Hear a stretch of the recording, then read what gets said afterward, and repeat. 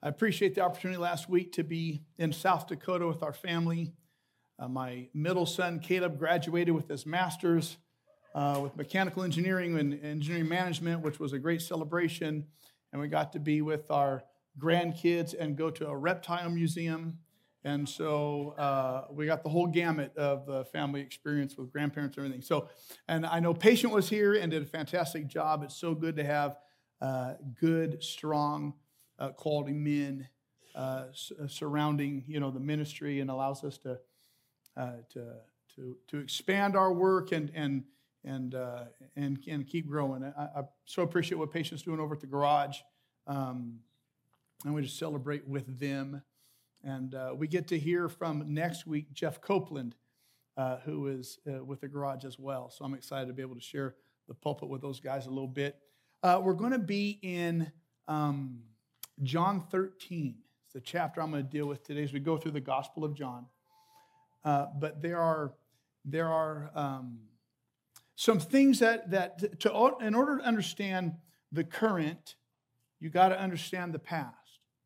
You understand that, right? There are some things that you face in the moment that gain more clarity if you understand what's come before.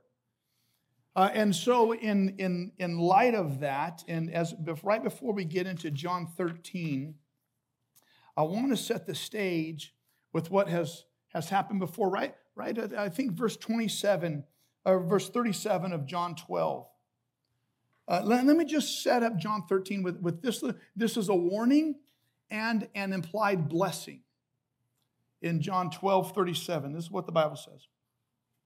Even after Jesus had done all these miraculous signs in their presence, they still would not believe in him. Even after Jesus had done all these miraculous signs in their presence, they saw what Jesus did. They watched him, they heard him, they experienced, they still wouldn't believe.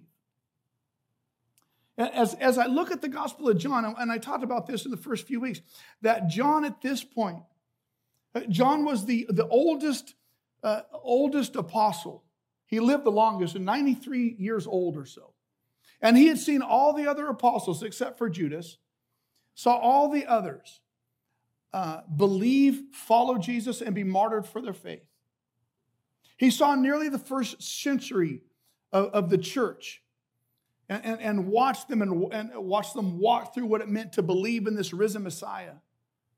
And he's an old man, and he's in essence, he's looking back, thinking, over all the things, I was with Jesus the longest. I saw him do the most out of all the other, and I'm the oldest. I'm still, after all I've seen Jesus do, I'm going to pick some of them, and I'm going to write these down. And he tells us the purpose of writing the Gospel of John. It's these things are written that you might believe. And so everything we see in John has the purpose of prompting in us and calling in us to believe in Jesus as the Messiah. And knowing that, this verse is profound for me. Even after Jesus had done all these miraculous signs in their presence, they still would not believe in him. Here's what I know. And this is a theological truth that you have to understand. I see in the Old Testament and in the New Testament. A hard heart makes a hardened heart. Here's what I mean. God ratifies the decisions of your heart. And when we choose not to believe, we cannot believe. A hard heart makes a hardened heart. Here's what I know. They did not believe, so then they could not believe. They'd chosen disbelief so long, they're unable to believe. God allowed a hard heart to become a hardened heart. And I see this even in the Old Testament. You go back to the story of the Exodus. And all of God's people are in captivity in Egypt. And God sends all these miracles to Pharaoh and the land. And the Bible says of Pharaoh that when God started to relent, the Bible says in Exodus 8:15 and 8:32, Pharaoh hardened his heart. And then in Exodus 9:12 and 10:20, it later says, and God hardened Pharaoh's heart. Which came first? Pharaoh chose to harden his heart. And because Pharaoh chose to harden his heart, God ratified that decision and made his heart hard. Do you understand that? And so these people Even after all they said, they chose not to believe. And they did not believe, so now they could not believe. That's the warning. Here's what I know. The more and more and more that we tell God no, the easier it is to tell God no. You follow me? Now, the opposite of that is true too. There's an implied blessing in that. All you got to do is start saying yes to God. And the moment you say yes to God, it gets easier to say yes the next time. And that's why Jesus and Scripture always calls us to times of commitment. Because God will ratify the heart that we've chosen. If I choose to say no to God, no to God, no to God, God will ratify that decision, and pretty soon my heart becomes hardened because I've hardened it and God's ratified that. And likewise, if I choose to say yes to God, it becomes easier to say yes to God, and God ratifies that decision in me. The great thing about this is that I get to choose. All I have to do is start doing is saying yes, and God starts to ratify that. And so here's my encouragement. Keep or start saying yes.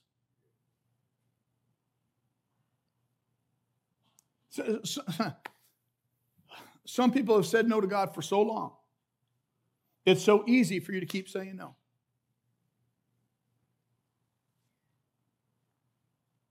Start saying yes. But I have to set that table before we get into John 13, because John 13 is awesome, profound, and difficult. So let me lead us in prayer. Father, it is clear that you ratify the heart we choose. My prayer this morning is real simple. Holy Spirit, that when you prompt, when you prod, when you convict, when you start to speak, that we would say yes. And when we say yes, ratify that decision and strengthen that decision in our heart. And for that, Father, we give you thanks. In your name I pray, amen.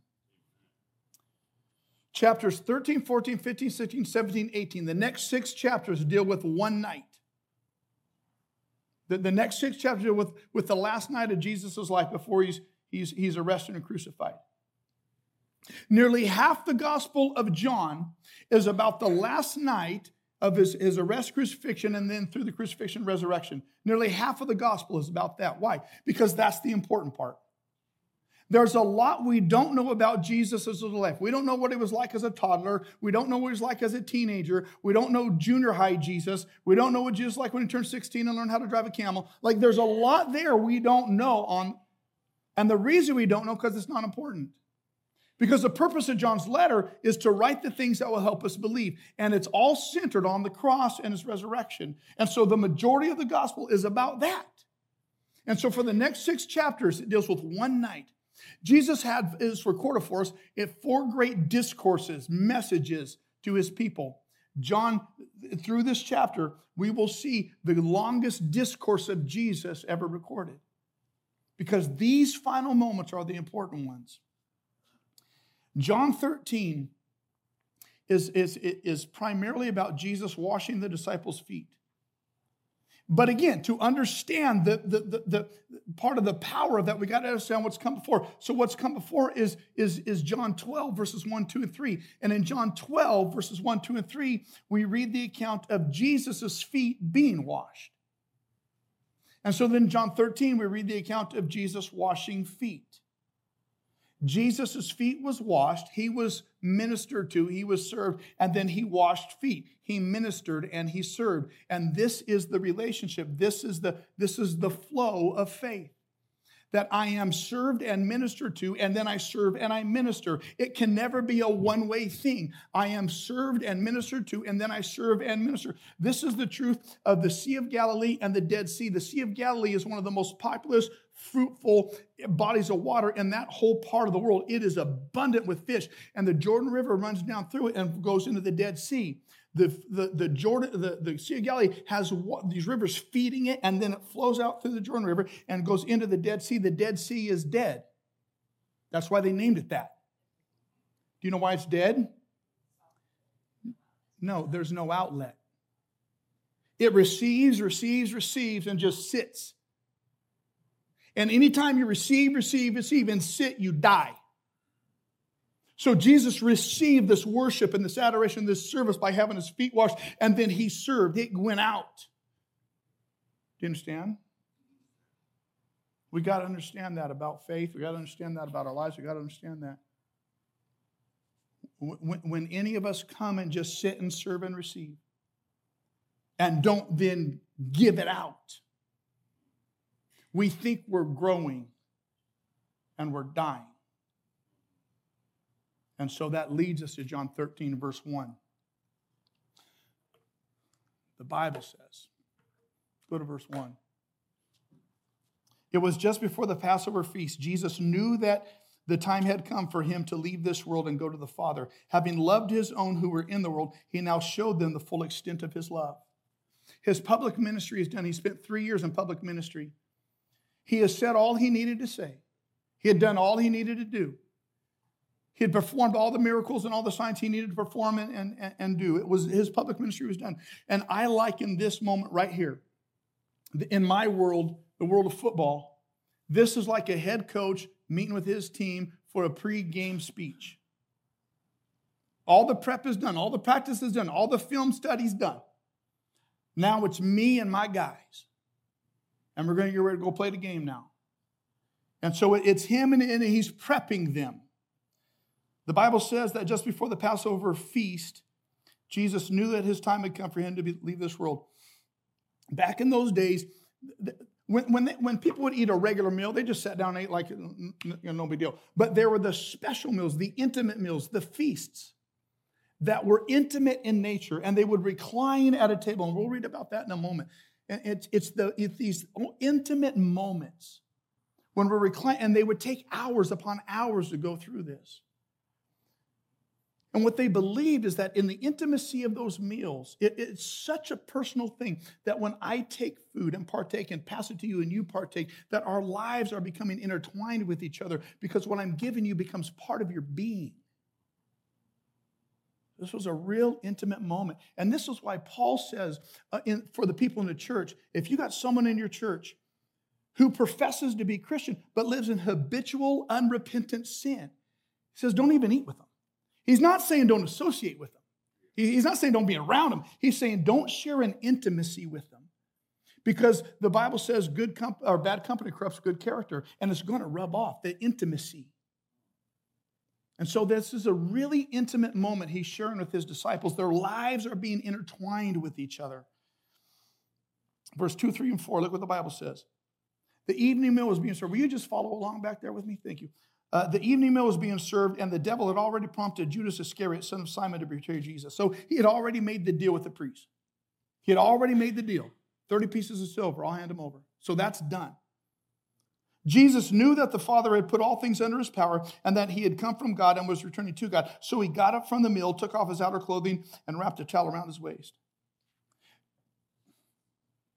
To understand the power and the force of this passage, we got to understand the other issues flowing around it. And so, if you were to go to Luke chapter 22, I'll just read it for you. This is what was happening during this time before Jesus took off his robe and was going to serve them. This is what was happening. Luke 22:24 says this: a dispute, an argument rose up among the disciples as to which one of them was considered to be greatest. They want to know the pecking order. They want to know who's at the front of the line. Jesus said to them, the kings of the Gentiles lord it over them, and those who exercise authority over them call themselves benefactors. But you are not to be like that. There's a flip side to this authority thing.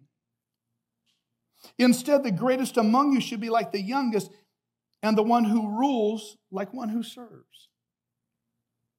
It's in that context that Jesus takes off his outer clothes, puts a towel around his waist, and is going to serve. See, the Bible says that God has put all authority under his discretion. He's been given all authority. All things are under his power. And what does he choose to do with that much authority and power? What does he choose to do? Serve.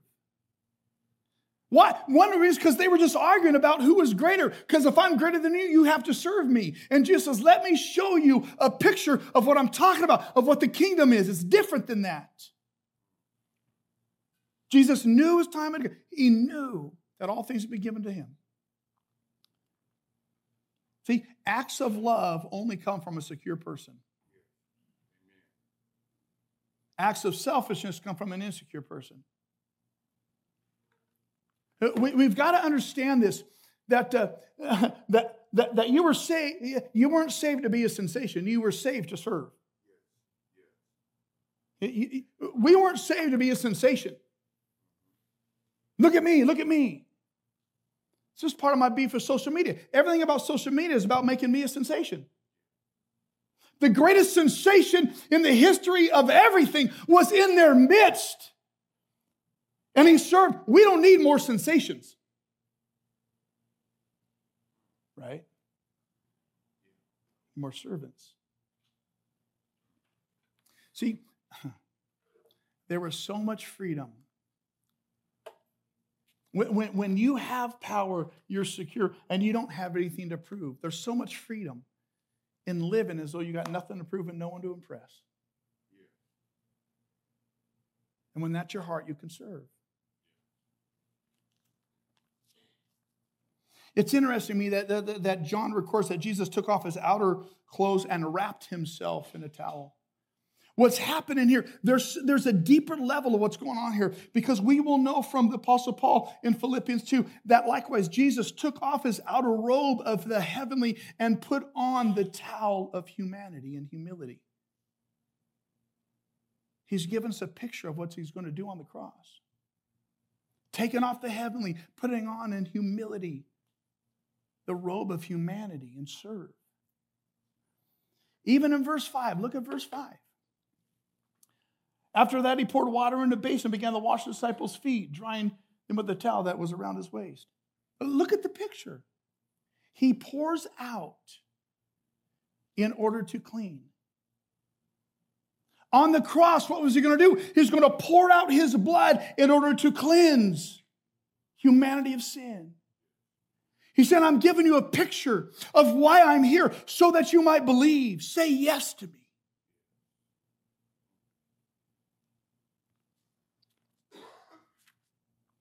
There's so much going on. And I love Peter's response.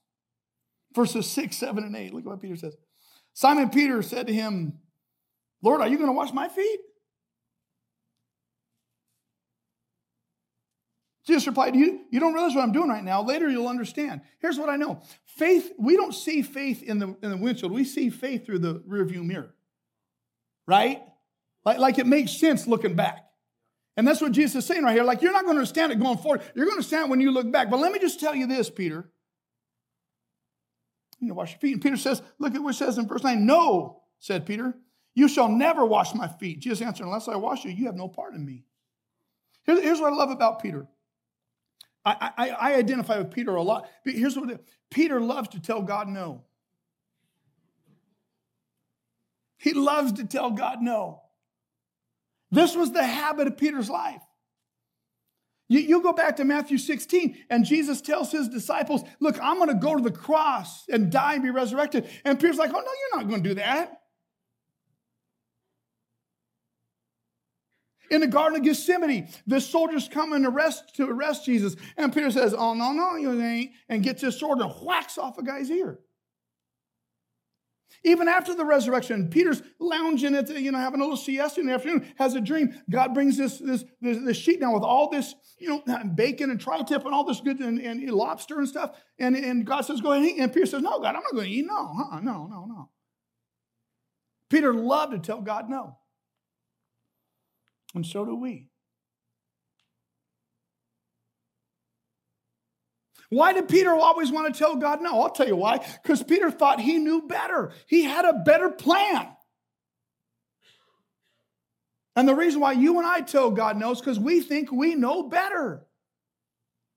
We've got a better plan of what to do with our dating life. We've got a better plan of what to do with our money. We've got a better plan of what to do with my schedule, my free time. We've got a better plan. And so when we think we have a better plan, we tell God no. And the more we tell God no, the more God ratifies that heart. Do you understand? So here's the question for me and you. What are you saying no to God about? Every one of us is something. What are you saying no to God about? Let's please all of us be careful.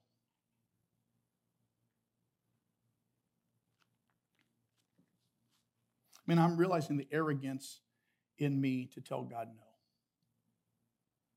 To think I know better. I might not understand. I might have trouble trusting. Granted. But I need to get in the habit of saying yes, even in my not understanding. Peter says, oh, no. You're not going to do that. Jesus says, unless I wash you, you've got no part of me. And then Peter being Peter. Verse 9, oh, then, Lord, Simon Peter replied, not just my feet, but my hands and head as well. It's like, go ahead, give me a shower then. Jesus answered, a person who's had a bath needs only to wash his feet. The whole body's clean, and you are clean, though not every one of you. And then verse 11, for he knew who was going to betray him. Now the context of what Jesus is saying, he's saying, look, you've already had a bath. You've already, it is the Greek word luo, which means you've already been immersed and cleaned. You don't need to do that again. I mean, that song that Jeff sings is beautiful. Been washed in the blood. I've already been immersed and cleansed. I got a relationship because of the blood of Jesus. He says, you don't need to do that again, but you do need to tiptoe, which means spot cleaned. There's just little parts of you that have to be cleaned up. See, back in this culture, they had dirt roads and open-toed shoes. And animals use the same roads as people. And you know what happens when an animal's got to go, an animal's got to go. And you're walking around in the heat of the day and on these dirt roads and open-toed shoes, and you want to talk about toe jam. I mean, it's just nasty. It's just nasty. And so what they would do, they have the lowest servant they could get, the lowest of the low, to be the one at the door for these intimate settings to wash feet. They didn't need a whole shower. They just had some dirt on them that had to be cleaned off. You understand that, right? And so Jesus is saying, look, we're already good. But you walk around in a dirty world, in a dirty culture, and it attaches itself to you. There's things in your life that you got on you right now that you need to let me clean up. Jesus said, I don't want to keep smelling your stinky feet when you're trying to get close to me.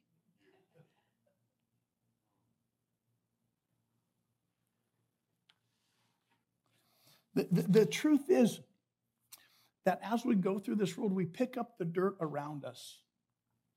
And we need a daily spot cleaning. If you confess your sin, God is faithful and just to cleanse you and purify you. Not for salvation, but for fellowship. And the thing that blows me away about this is verse 11. For he knew, Jesus knew who was going to betray him. He already knew the deal that Judas made with the priest. He already knew that there had been an exchange of money, an agreement to betray. He already knew what was in Judas's heart. And in knowing that and having all authority in heaven and earth given to him, what did he do to Judas?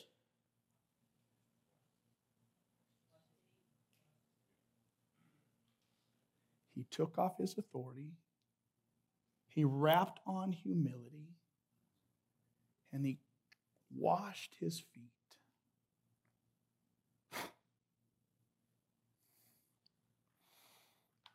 This Jesus, man, he is like no other. 14, 15, and 16, now that I, your Lord and teacher, have washed your feet, you also shall wash one another's feet. I've set you an example that you should do as I have done for you. I tell you the truth, no servant is greater than his master, nor messenger greater than the one who sent him. He says, look, I am the master, and you're not greater than me. And if I've done this, you need to do it too. He's saying, you don't get out of this. I've set you an example. You do as I have done. Do as I've done.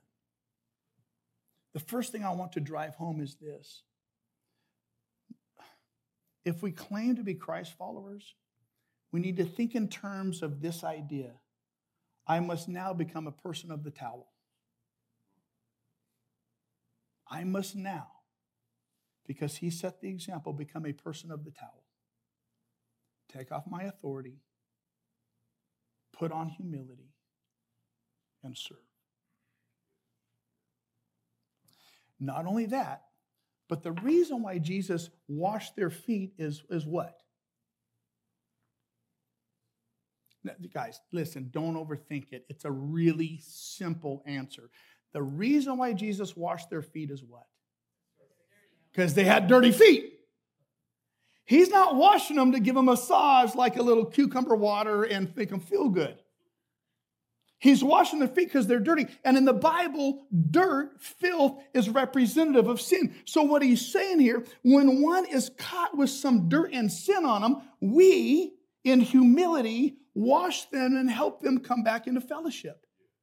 Do you understand what I'm saying? See, here's our problem. Most of the time, when we have the opportunity to walk with someone through the filth of life and help them get clean, we do it, unfortunately, in one of three different. Sometimes we like to help people get cleaned up with scalding hot water. Because we want to make sure they feel the pain of what they've done. Other times we like to wash people's feet with like ice cold water, where it's just impersonal and the law, and this is just what it is. Deal with it.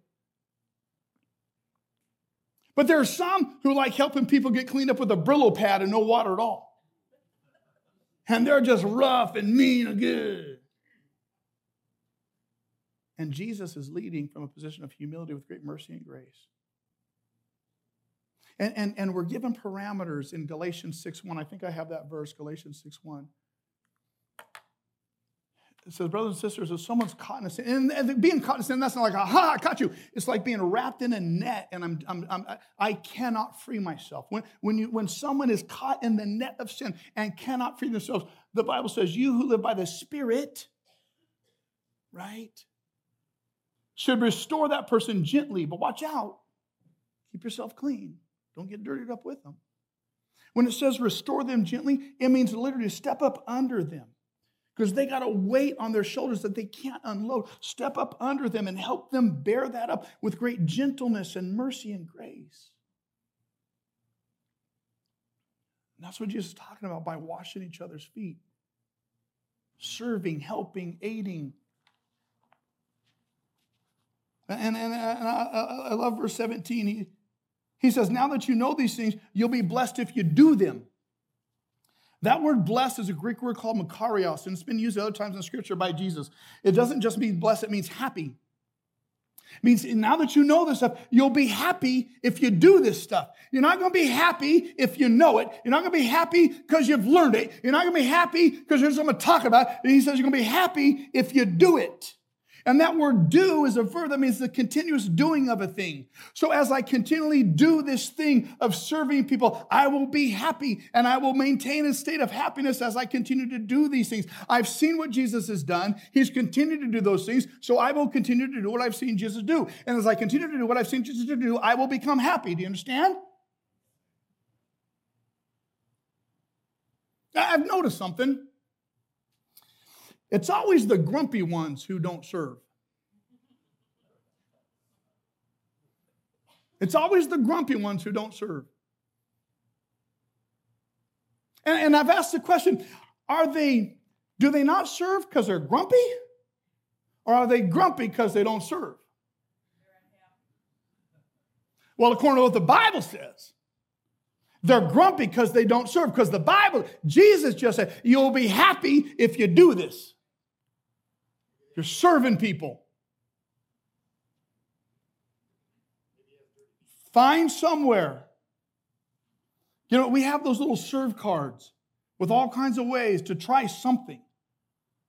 But as I've looked around, it's so obvious to me. The less people serve, the more they get used to saying no to God and invitations to serve, the grumpier they get. And pretty soon they've convinced us, well, I'm not serving because they're not, blah, blah, blah, blah, blah. Well, you're just grumpy because you don't do anything. When my son Caleb was first year in South Dakota, some things went really, really, really horrible. Horrible. And he was fighting bitterness and depression and excruciating sadness and loneliness.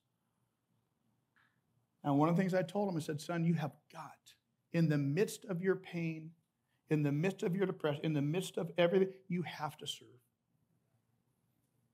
And for 6 years, he served at his church, leading the 5th and 6th grade Sunday school class. My son Wyatt was going through a horrible senior year.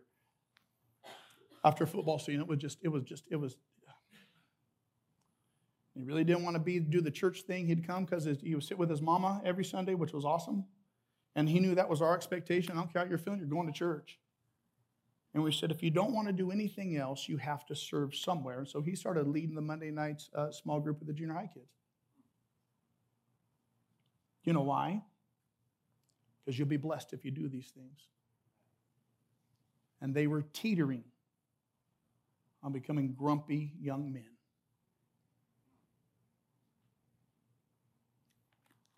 It's just Bible.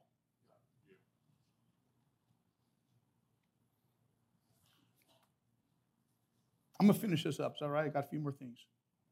Let me just finish this up. Verses 18 and 21.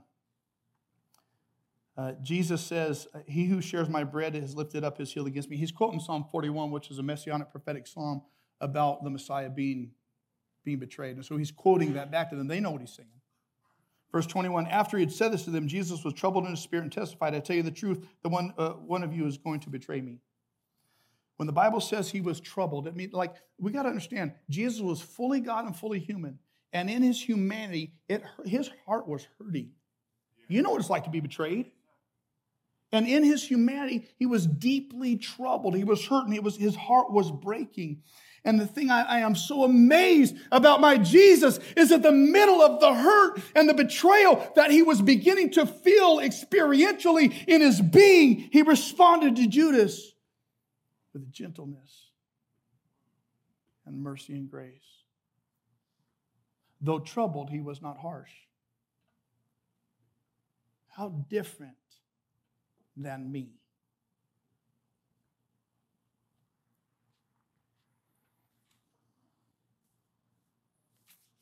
His disciples stared at one another, at a loss to know which of them he meant. One of them, the disciple whom Jesus loved, that's code for John. John calls himself the one Jesus loved. It's a neat little nickname he gave to himself. John was reclining next to him. Simon Peter motioned to the disciple and ask him which one he means. And leaning back against Jesus, he asked him, Lord, who is it? Understand what Jesus just said. One of you, and he didn't point him out. One of you is going to betray me. To understand what's happening here, you got to go back to Matthew's account. And Matthew says this. His disciples stared at one another at a loss to know. Oh, no. Go to Matthew. Now, how did I get lost in this? There it is. In the Matthew's story of this, they were very sad because Jesus said, one of you is going to betray me. They were very sad and began to say to him one after another, surely you don't mean me. Do you know what that tells me? They knew what they were capable of. Jesus didn't say which one it was. He just said, one of you will. And every one of them knew. As much as they wanted to pose as the righteous, good person, every one of them knew that something was in their heart that was more than ready to tell God, no.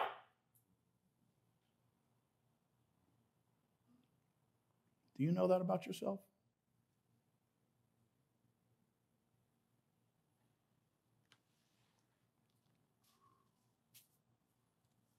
Jesus answers, it's the one to whom I will give this piece of bread when I dipped it in the dish. Then dipping the piece of bread as he gave it to Judas Iscariot, son of Simon. The context is they're reclining at a table because this is an intimate meal. The table system that was set up for these types of things was called a triclinium. And it was a multi-table system. And they would lean on their left shoulder, reclining on the ground, to head towards the table and towards the heart of the person to their left. And there would be a table and a table and a table and a table. About 12 people in total, 12 disciples and Jesus. And they're reclining at this meal, at this triclinium, sharing a meal with each other. And the Bible says, the one to whom I dip and pass will be the one. The interesting thing about the setup of the meal like this is the host of the meal was responsible for initiating the bread, the food, the drink, and then passing it. It started with the host, and they would pass it to the left and the left and the left and the left and the left and the left and the left. Jesus is the host, and he's leaning towards Judas. Because the Bible says, him who I pass this to will be the one. You didn't pass across the room, and you didn't pass backwards. You passed to the left. So we know that Judas was sitting to Jesus' left. Here's what's significant about that. The host chose the seating arrangements because the one sitting to the left of the host was the guest of honor.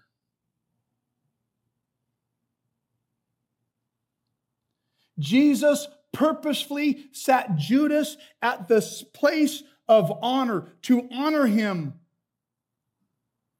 to try to draw him to himself. Jesus was leaning towards the heart of Judas. Judas was leaning away from the heart of Jesus. Which way are you leaning this morning? The thing that amazes me is this Jesus was in a continual process of drawing Judas to him. Judas, I know what you've done, and yet I will put on a towel and wash your grimy feet. Judas, I know what you're capable of. I know what you've done, and yet I'm sitting you here at the place of honor. I'm leaning into you. I'm drawing you to me. Will you please, just for once, tell me yes?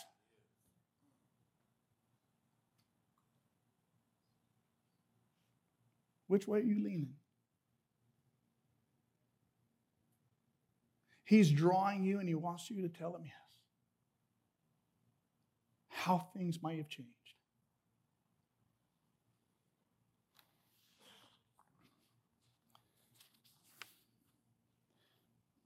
The end of verse 30. John says, oh, and by the way, it was nighttime. I read that and I'm like, well, duh. I mean, you just said the evening meal had started. Of course, it's nighttime. You think I'm an adult? You got to tell me it's nighttime? Here's what I know. For John, light and darkness were profound elements. For it's in John that Jesus says, I am the light of the world. Whoever walks in me does not walk in darkness. If you don't walk in me, you do walk in darkness. And what John is saying is it was nighttime. Why? Because the deeds of the darkness are evil. It's all those things that lean away from Jesus. And those things happen in the darkness of separation. It was nighttime. Let me wrap up with this, verse 34 and 35. And this is the kicker to the whole thing. Jesus says, a new command I give you, love one another. As I have loved you, so you must love one another. By this all men will know that you are my disciples, if you love one another. The thing that amazes me about this is that Jesus says, a new command I give you, love one another. This, my friends, was not a new command. You go back to the Old Testament, the book of Leviticus, the law that was given by God to Moses. Leviticus 19:18 says this, do not seek revenge or bear a grudge against one of your own people. But love your neighbors yourself. I am the Lord. This was not a new command. by any stretch of the imagination. But Jesus says, a new command I give you, love one another. As I have loved you, so you must love one another. So interesting to me because the Apostle John, who's an old man who ended up writing at 93 years old, 1 John, he would say the same things. Dear friends, I am not writing to you a new command, but an old one, which you have had since the beginning. This old command is the message you have heard. Yet I am writing to you a new command. It's truth you've seen in him. He's saying, look, I'm not giving you, you've had this command since the beginning. It's the command to love one another. However, it is a new command. Well, which is it, John? Is it an old command we've had from the beginning, or is it a new command? John's saying it's both. It's an old command, it isn't new, but it also is a new command. What in the world are you talking about? Jesus says the same thing. I'm giving you a new command. It's not a new command, it's an old command. What's he talking about? Jesus is saying, though you've heard this command before, your ancestors have had it. It was my law from the beginning that you'd love one another. He says, I'm giving it to you in a new way. There is now a new quality of love. There is now a new standard of love. There is now a new extent of love. There is now a new experience of love. And as you have seen me love my Judas, you must love your Judas. You understand? As I have loved. You just saw how I loved my Judas. A new command. Love your Judas the same. This Jesus is like no other. He says, this is how the world will know that you are my disciples, when it sees you treat your Judas the way I treated mine. And if we're expected to treat our Judas, to love our Judas like that, how much better to love those in our lives who are not our Judases?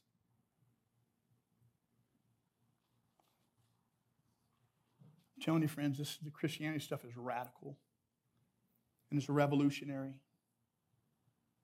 And I'm so thankful that God doesn't get tired of stubborn people like me learning it again and again and again. This is how much God loves us. Romans 5:8. That while we were still sinners, Christ died for us. While we were still Judases, Christ died for us. That's how much he loves us. And all he's saying is, please, will you tell me yes? Please, will you say yes to how much I love you? Because I will radicalize how you love other people. I want you to pray with me.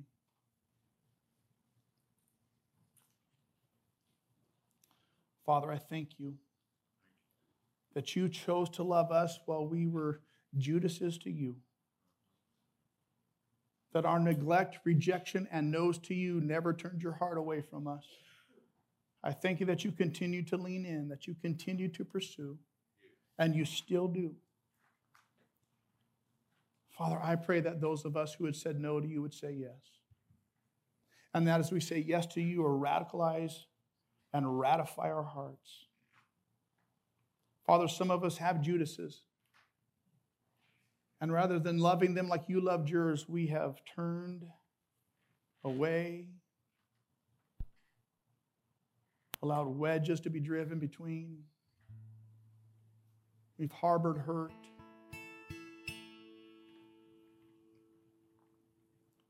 Some of us have never turned to you in the first place, so we have no hope of having a new heart. And Father, I know and you know that it's time for some of us to say yes.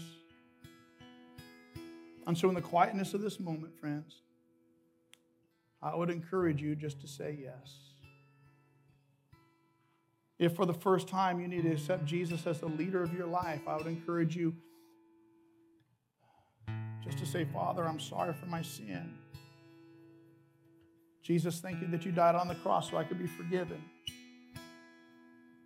I don't exactly understand what all that means, but I know I want you in my life. So I accept you as my leader. Make me new. Some of you, you've been thinking this whole morning long about things you've been saying no to God to.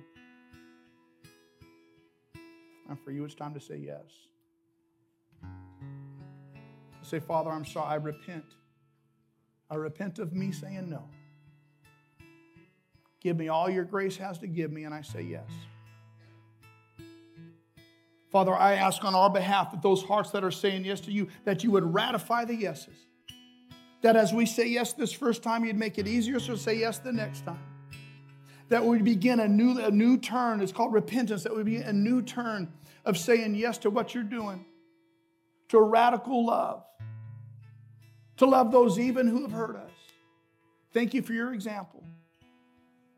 Help us to love like you have. With your eyes closed. I simply ask you this. If you've made some decision to follow Jesus or to say yes, you don't have to do anything big. I just want you to look up at me. Just shoot your eyes up at me. Thank you. Thank you. God bless you. Come on. Thank you. This is one of the ways that you start saying yes. This is one of the ways you keep a soft heart, responsive. Thank you. Thank you. Good for you. Don't say yes. Don't say no anymore. You've said it enough. You know what God has asked. You know what the Spirit's prompted. Thank you. Just say yes. Good. Father, I thank you for the yeses. Continue to ratify their heart to keep saying yes, to follow you and find true happiness and joy in a relationship with you. And for those who are still struggling with the no's, Father, I pray that you be gentle with them. But just be gentle with them.